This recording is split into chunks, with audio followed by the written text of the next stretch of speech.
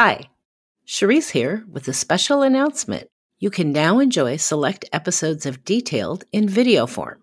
That's right, Detailed is now available on RCAT's YouTube channel.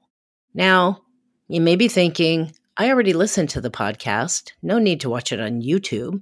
Well, trust me, if you don't want to miss out, even if you're an avid listener of the podcast, the video format is a completely different experience. Not only is it like hanging out with us, but you also get to hear parts of the conversation that were left on the cutting room floor. You can also see the photos, drawings, and video as we discuss the incredible projects that are featured. Come join us on YouTube. Follow the link in our show notes, and let's get into the details. This is an original podcast by RCAT. Try the #1 most used website for finding building product information and save time and money. No registration is required with RCAT, so try it today and get ahead on your next project. Visit rcat.com. That's ARCAT.com. Visit rcat.com/podcast to see photos, details, and more related project and product information that we discussed today.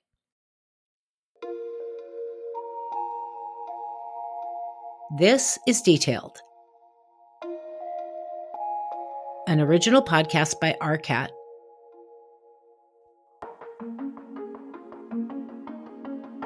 I am your host, Charisse Lakeside, Senior Specification Writer at RDH Building Science and fondly known as the CSI Kraken.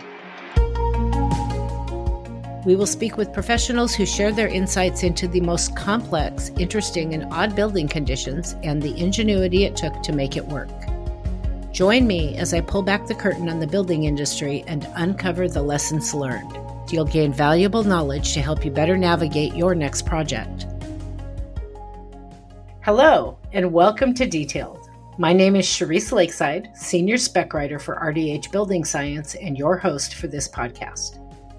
I am extra excited about today's guest. Not only is she a colleague, she is also a friend, a kindred spirit in our like-minded opinions of how to best work in this industry, and smart as hell. Today, I welcome Sarah Gray, professional engineer, principal, and building science specialist at RDH Building Science, Inc. in our Toronto, Canada office. Sarah is a self-proclaimed building science nerd, which, I'm going to give her that. Having worked on the design of new buildings and repairs to existing buildings over 20 years, she looks forward to retrofitting old buildings to meet net zero carbon targets. Today, we're going to be talking about social housing apartment towers in Toronto, Ontario. These buildings are older high-rise social housing apartment towers that haven't had a lot of love, meaning repairs, in 20 years or more. They are deteriorated, tired, dark, worn out, leaky, drafty, and some are downright ugly. After all that, they're probably haunted as well. The Canadian government sees the need to retrofit these towers to improve building durability and quality of life for the residents. However, and I can totally relate to this, typical government processes seek lowest bids from contractors who may not have experience working with existing buildings or experience working in buildings where the residents stay in place. In Sarah's words, chaos often ensues. So tell me a little bit about these buildings. Like, how tall are they? How bad a shape are they in? What is the goals of retrofitting these? So Toronto has many thousands of mid-rise and high-rise apartment buildings. So mid-rise is usually 4 stories and above. And when we're talking about high-rise, I typically say 6 to 10 stories and above. Some of the buildings that we work with are, the 4 to 6 range. Some are 28 stories or so. I think in the mid-60s, when these buildings were first being built, they kind of topped out at 20-ish, maybe 30, right? And now, we're building new buildings that are 70 stories. So, these are sort of like the shorter but taller buildings of their time. Again, construction from, say, the 1960s. And in Toronto, the boom kind of ended, let's say, the early 1980s. So we got this like time frame of buildings that were built within a span of 20 years. And the oldest of them are now 50 plus years old, right? Pushing 60 years old from the 1960s. So they've just seen a lot. They've done a lot. We've asked them to do a lot of, heavy lifting in terms of housing our people. Like, this is where people lived. I lived in a high rise for many years, and, lots of my friends still do. So these are places to live. They're in urban areas, close to transit usually. Some have lovely landscaped facilities. Some have swimming pools and gyms and community centers. So they're just places to live. Some of them are market rental, so privately held ownership firms or ownership groups own these, rent them, varying rental prices, but, they're on the market. And a fair chunk of them are affordable housing or social housing, funded all or in part by any level of government, federal, provincial, city, right? So there's funds from all three forms of government that help support these buildings. Public housing projects can often go neglected due to complexities that create friction in building management and maintenance. Things like bureaucracy, inflexibility, limited labor pool, financial restrictions and hardships, and a lack of responsibility and accountability. This can ultimately leave buildings in disrepair and poor condition for extended periods of time. Frustrations with these conditions can boil over, spurring residents and social housing advocates to put pressure on officials, like these residents who confronted the mayor while he was visiting their housing community in Toronto. I've called your office many times. I've sent numerous complaints. This building is actually, I've put this building in the news before because of the falling bricks, because of the no hot water. I've been asking management and TCHC for the last 7 years to fill those potholes on the way in. And it never happened. Why, Mr. Mayor? Why? Okay? So we can talk about the structure, but once the structure is up, what about the people living in the building and how they're being treated? The building that he was touring was previously in the news after a failure in the brick facade that led to thousands of bricks detaching from the structure and raining down from several stories above. I take your point with respect to some of the time it takes to get some of these things done. I take your point with respect to the quality of the work sometimes not being what it should be. And, I can only tell you that, first of all, we have to actually get some of these repairs done and have the money to do them. And then I think it's our job, once we have that money, which I'm here today asking for from the other governments, to make sure there is a quality to those jobs and to the people who do them. A lot of these buildings are concrete framed superstructures or structural frames. Many have brick cladding over concrete block backup. Pretty robust, but over time, deterioration, spalling, the like kind of happens. Not a lot of insulation, maybe an inch or 2 inches of insulation on the interior side of the block wall, and then plaster directly applied to that insulation. So, it was a product of its time, and it needs durability improvements. It needs energy retrofits. They need more insulation. And, it's just the aesthetic as well. Like, they look a little sad and tired on the outside, and they look real sad and tired on the inside. And that's not because of neglect necessarily. It's just, style and age and different ideas about what interiors should look like at a point in time, right? Some of these towers are actually mid-century modern type icons, frankly, and there's a lot of appreciation for those types of buildings now. So I'm not really talking about those kind of cooler buildings. We're just talking about the standard stock as part of this retrofit work. So is it this kind of Band-Aid approach always the best path, and why don't they rebuild? But is that strictly a money situation? The buildings are eventually not going to hold up to repairs anymore, right? Well, I wouldn't sell them short, Charisse. They're pretty robust, honestly. Like, you can't knock the concrete frame brick over block building. Like, over time, they fared better than some of our newer construction. And I'm not going to name names or name building systems, but, I got a little soft spot in my heart for, 1970s brick over block towers in Toronto. Any masonry building does require some level of repair over time. Now, that service life interval can be, 10 years, 20 years, 30 years, or 50 years. Eventually some mortar erodes and deteriorates. No matter how good all the details are, a few bricks or more here and there will spall or crack and need to be replaced. That's typical masonry. Like, we got masonry buildings that are 400, 500 years old, not here, but in Europe, that are holding up forever. So it's just about keeping up with the maintenance. In some ways, you can do dribs and drabs of maintenance on the exterior of a building, particularly masonry, and you're good to go for a long time. But there are other systems of these buildings that need a major intervention. You could keep repairing single pane aluminum frame windows forever, but really the technology is obsolete. We have moved on from single pane, non-thermally broken aluminum windows. We're using double or triple pane aluminum frame windows, or even double or triple pane fiberglass windows. You could stick with the aluminum and single pane. You're going to have a comfort issue and energy issues, but we've just decided we're moving on to new technologies. So it's not always a durability issue, but it can also be a technical obsolescence like the windows. Boiler systems inside need to be replaced. Eventually, the hot water pipes have pinholes. You need to replace the pipes. So there are levels of major interventions that do need to happen. However, I like to say that you don't need to throw the baby out with the bathwater. The bones are still good, right? We just need to maintain, repair, replace some of the guts that from time to time wear out, need to be renewed. And we'll flip the conversation a little bit to carbon, because that's what we're talking about with these buildings, is that we want to sort of embrace and reuse the embodied carbon in the structural frame and or some or all of the cladding. Do not throw out all that energy and all those materials that are in our existing buildings. You just don't need to throw all of it out.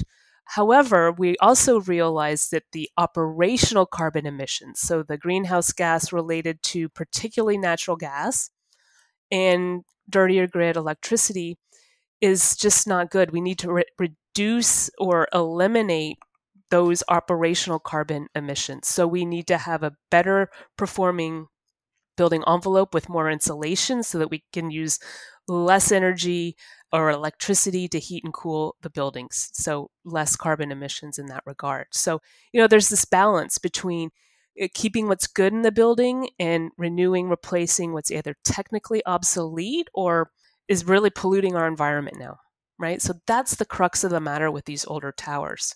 You got to take the good with the bad. Absolutely. And of course, I've got another side question in my brain, just because, as I've told you in previous conversations, I don't do cold. I don't like cold. And in my opinion, you guys are up there in the tundra. Great White North. It's like, I don't know. It's just like freezing all the time. And you're telling me these are concrete buildings and they're old concrete buildings. How the hell do you keep them warm? Yeah, well, particularly with the way that these were insulated or barely insulated in the earlier part of this era, the 60s and the 70s, there was really no energy performance or very little energy performance guidelines in the code. Like I said, we do find 1 inch or 2 inches of foam insulation applied to the interior side of the backup walls, thermal bridging everywhere. Thermal bridging is the movement of heat across an object that is more conductive than the materials around it. That conductive material creates a path of least resistance for heat. Thermal bridging can be a major source of energy loss in buildings, leading to higher energy costs, and in this case, great discomfort in substandard living conditions. They're not comfortable buildings to live in. And it's not so much that they're cold. Frankly, in a lot of cases, they're stinking hot because you have to crank the boiler up so high to cool the apartments that are at the bottom of the building. Meanwhile, because hot air rises, all that heat is going to the top. So the folks on the first and second floor might be, pretty comfortable, but the folks at the top are sweating because it's just not an efficient way to heat and manage our buildings. So again, that's the other opportunity. Let's heat these buildings in the right way and also have insulation and kind of balance everything out, right? We've we've just learned so much in building science and mechanical design over the last 50 years. It's like, now we can do it right this time. Absolutely. Well, you don't even hear people saying boiler all that often anymore. Right? Yeah. You're talking boilers. I'm trying to think, when's the last time I worked on a project with a boiler? And it was a school, a public school. Yep. So I want to tap into that incredible building science nerdiness a little bit. Give me a few examples of very specific technical challenges you have in design with these buildings and how you have solved some of them. The first challenge is just getting to know the building. A lot of these buildings do not have original architectural drawings. The building owner has lost them, the city doesn't have them, or, something along the way, right? The dog ate the homework. And even if we are lucky enough to have the original drawings, architectural, structural, and or mechanical, or some weird combination of those, they're not as-built necessarily. So, they're beautiful architectural drawings. It's signed and stamped by the architect, but who knows how the building was built? So the first challenge is getting to know the building. Like I said, my passion is going to the building and crawling around. You have to. You cannot retrofit an existing building without having spent a lot of time on site getting to know the construction. Is there insulation on the interior, the exterior side of the walls? What's the roof like? Is there an air barrier? Is it a vapor barrier? How many times has the roof been replaced? How much insulation is there? What is the condition of the boilers? A lot of firms or a lot of building managers have replaced their boilers with newer boilers. So what's the age of those boilers? What's their efficiency? Is it something to keep and recommission? Is it something that needs to go because it's at the end of its life? You have to get on site and look at a lot of stuff. So that's the challenge and the opportunity, right? That's where my nerddom starts is, day one on site. What do we got? You're just looking around, you're reading the building, you're taking lots of notes, you're taking photos, you're just seeing where the water stains are, seeing where the deterioration is. And if you're lucky enough, you'll talk to the building manager, the site superintendent, talk to some residents. If you're given permission, you say, what are the problems? What's your complaint here? What's on your wish list? Listening to the folks that are in the building is so key. You can't just be this designer, this engineer, this building science nerd that's kind of over here on the side. You got to get into the building.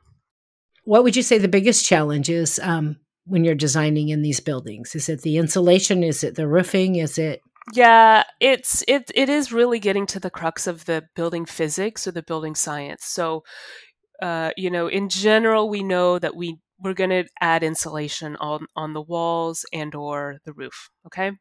It's about knowing how much, what's appropriate, inside, outside, those sorts of design decisions. The next thing very much related to that, and almost a bigger building science problem than insulation, is air tightness. Because if we have lots of insulation on a building, but it's blowing out air, well, who cares about the insulation? So we really need to look at the seals, around windows and doors, around penetrations. Is there a continuous air barrier? I just listened to a John Straub, one of our senior folks and a mentor in the building science industry, is just preaching about air barriers all the time, right? Keep the water out, keep the air out, keep the air in. So we need to be mindful of the air barrier as well. So that takes some real careful understanding of what's there now. Is there an intended air barrier or not? And if not, where is the right place to put the air barrier? And is the air barrier also serving as the vapor barrier and the moisture control air? I mean, I could just go down a rabbit hole with all of that. So it's about understanding the building and then understanding the basic building science principles that we're going to apply to this building to retrofit it in terms of reducing air leakage, managing moisture, adding insulation, all of it. So, we in our firm have a building enclosure first approach to these retrofits. So if we can get the building envelope airtight, well insulated, shedding water, allowing drying, vapor diffusion drying where needed, we got a big chunk of the work done, right? So now we can right size our mechanical systems. We can provide fresh air supply. We can exhaust stale, dirty, smelly air.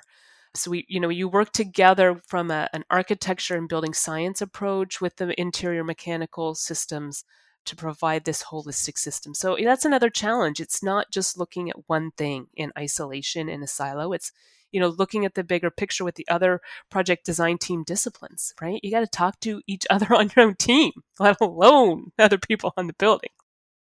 Okay, so let's talk about construction for a minute, because I love hearing the stories, the surprises. Like, we're working on this project, everything was going great, and a ghost jumped out of the wall or whatever.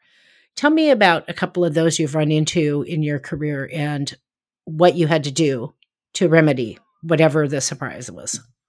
With the older brick buildings, it is really important to understand how that wall is put together. So you can have a multi-wythe brick wall, so an outer layer brick, an inner layer brick, middle wythe, that sort of thing. Those all have to be tied together to form sort of a composite so that the brick doesn't fall off the wall and it's all sort of stable in very simple terms, right? So older buildings have what we call brick headers, where a brick is kind of turned 90 degrees and kind of stuck in so it connects with the backup wall. Newer systems have metal ties to connect the brick face to the backup wall.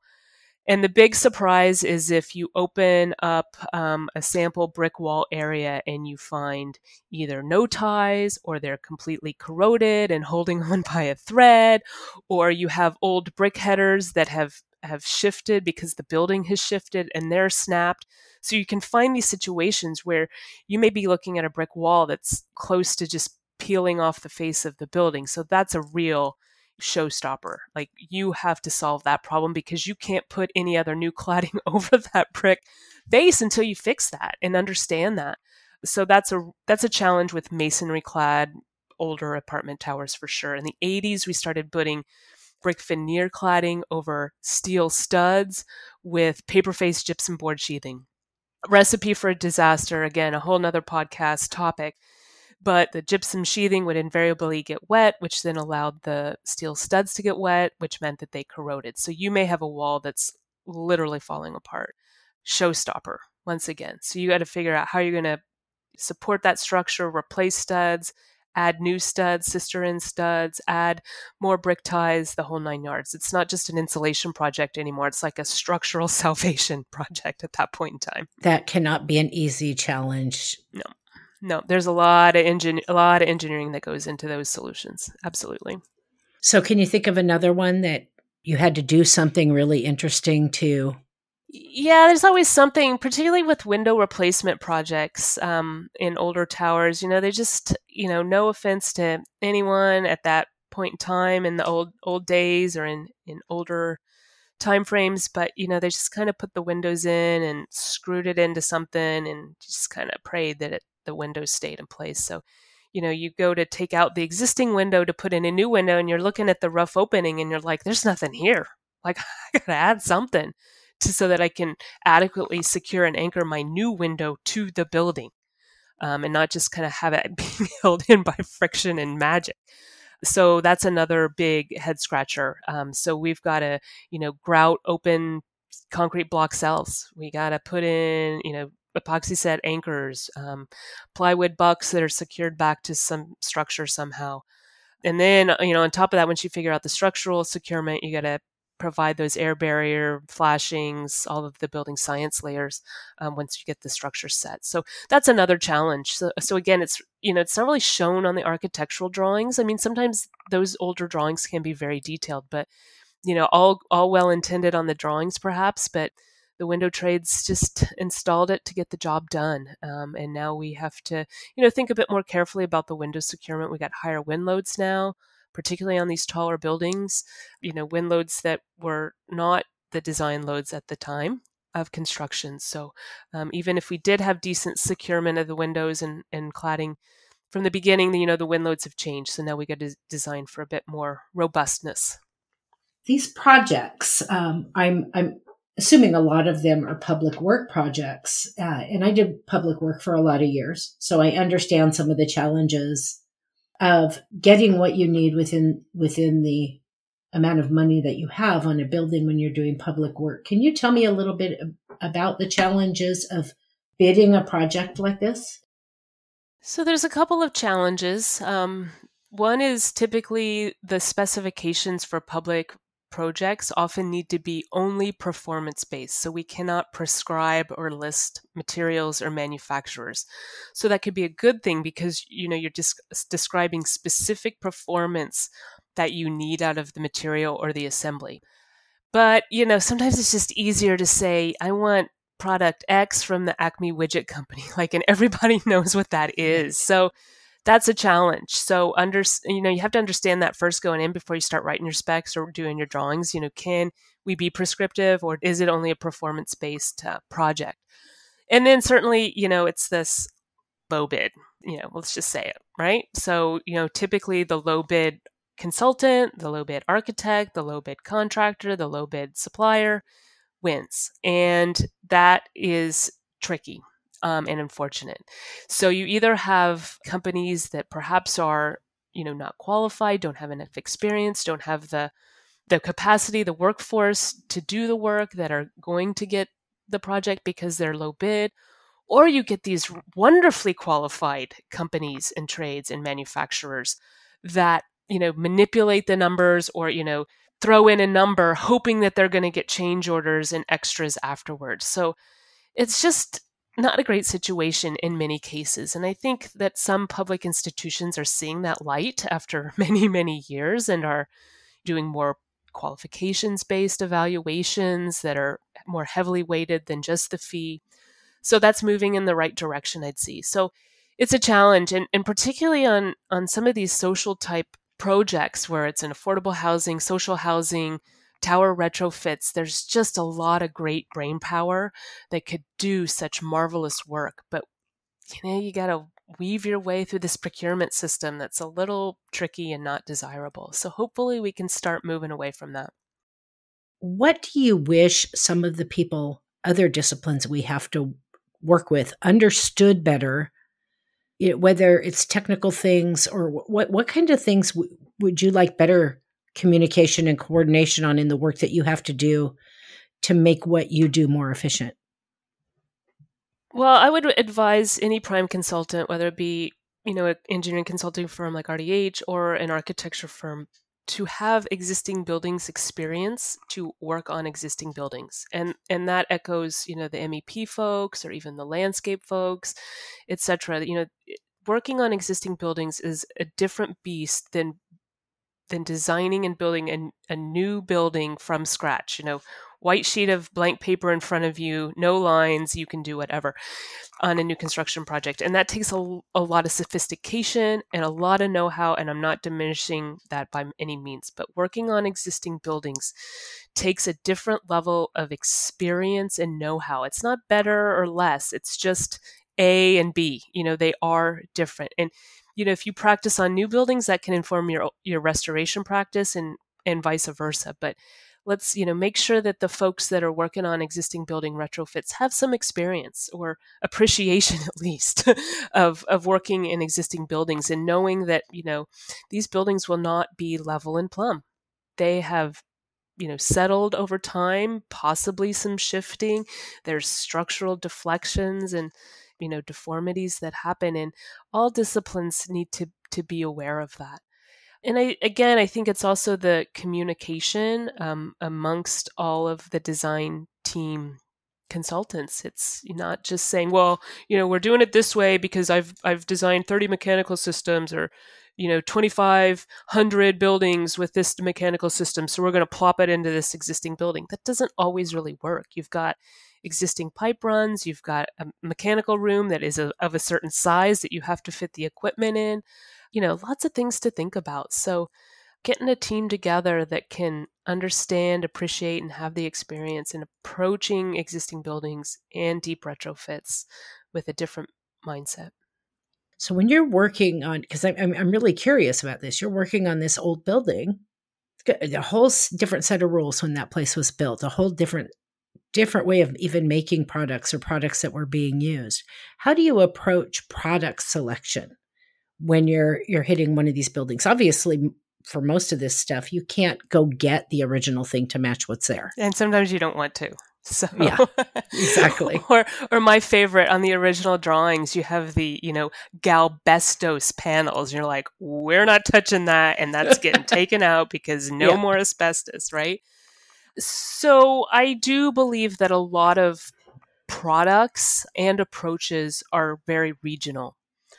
I've worked in a couple of regions, and I advise, some of our other offices in far-flung locales on some things. And I have to ask them. I said, well, I think we want a 2-ply membrane, but I don't know what you guys do in this office. Is it a standard 2-ply SBS modified bitumen membrane?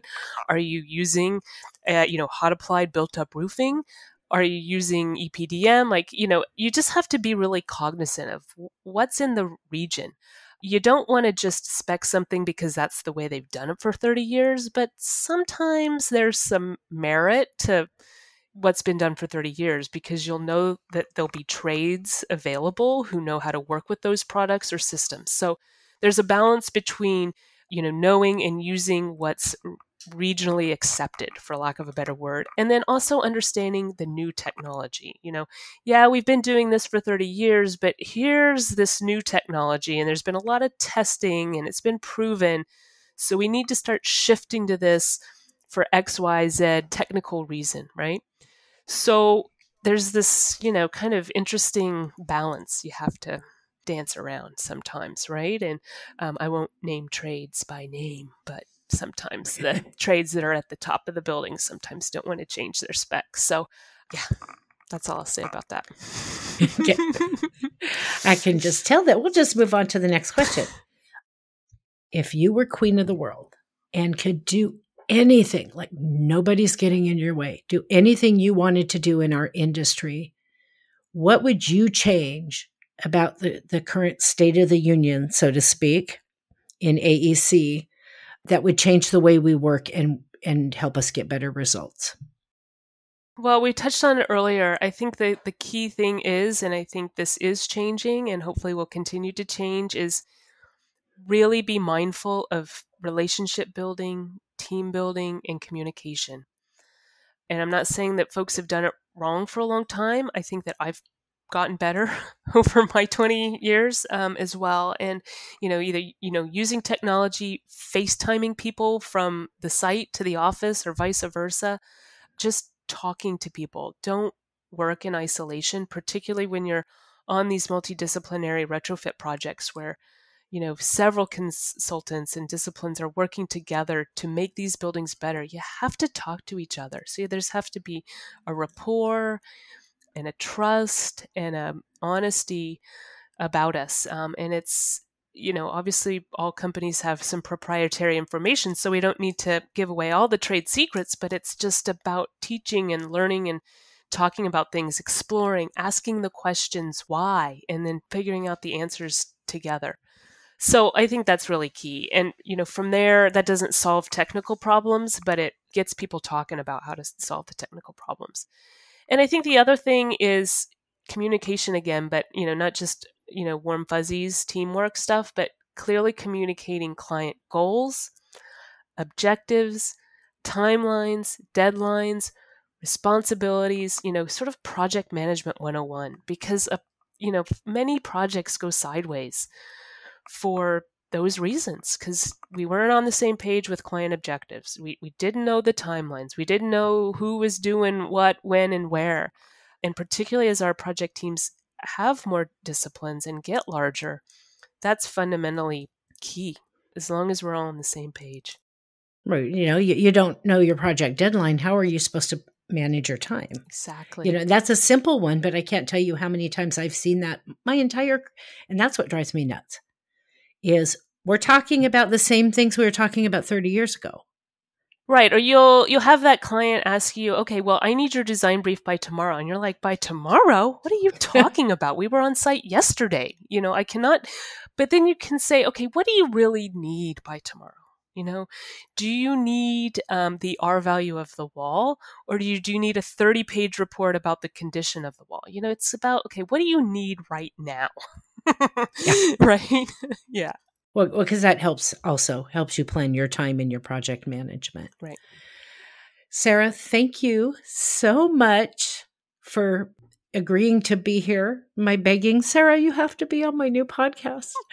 I appreciate it. As always, it's a joy. I could think of 100 topics we could do 100 podcasts on. Well, and funny little note, Sarah did a podcast quite a ways back. What was that called? 7 Minutes of Building Science. It is still on sound. Yep. Still on SoundCloud. If Dan is listening, shout out to Dan. He was my first podcast coach, my first podcast host. Those were super fun. So I'm glad to be on this podcast. 7 Minutes of BS. Isn't that what it was called? It was 7 Minutes Building of BS. Science BS. Yeah. Well, Sarah, thank you again for being with us today. And I'll see you tomorrow at work. Exactly. See you, Cherise. Thanks, guys. Bye. Bye. Thanks for listening. If you enjoyed this episode and want to learn more, visit rcat.com/podcast to see photos, details, and more related project and product information that we discussed today. While you're there, take a look around rcat.com. For over 30 years, RCAT has been the resource for AEC professionals to find the right products for their project. Try RCAT and see how their tools can save you time and money and help you get ahead on your next project. Visit rcat.com. That's ARCAT.com. If you enjoyed the show, you can support us by subscribing, leaving a 5-star rating and review on Apple Podcasts, and sharing this with your friends. Thanks again for listening. We'll be back to share more stories and lessons learned to help you navigate your next project.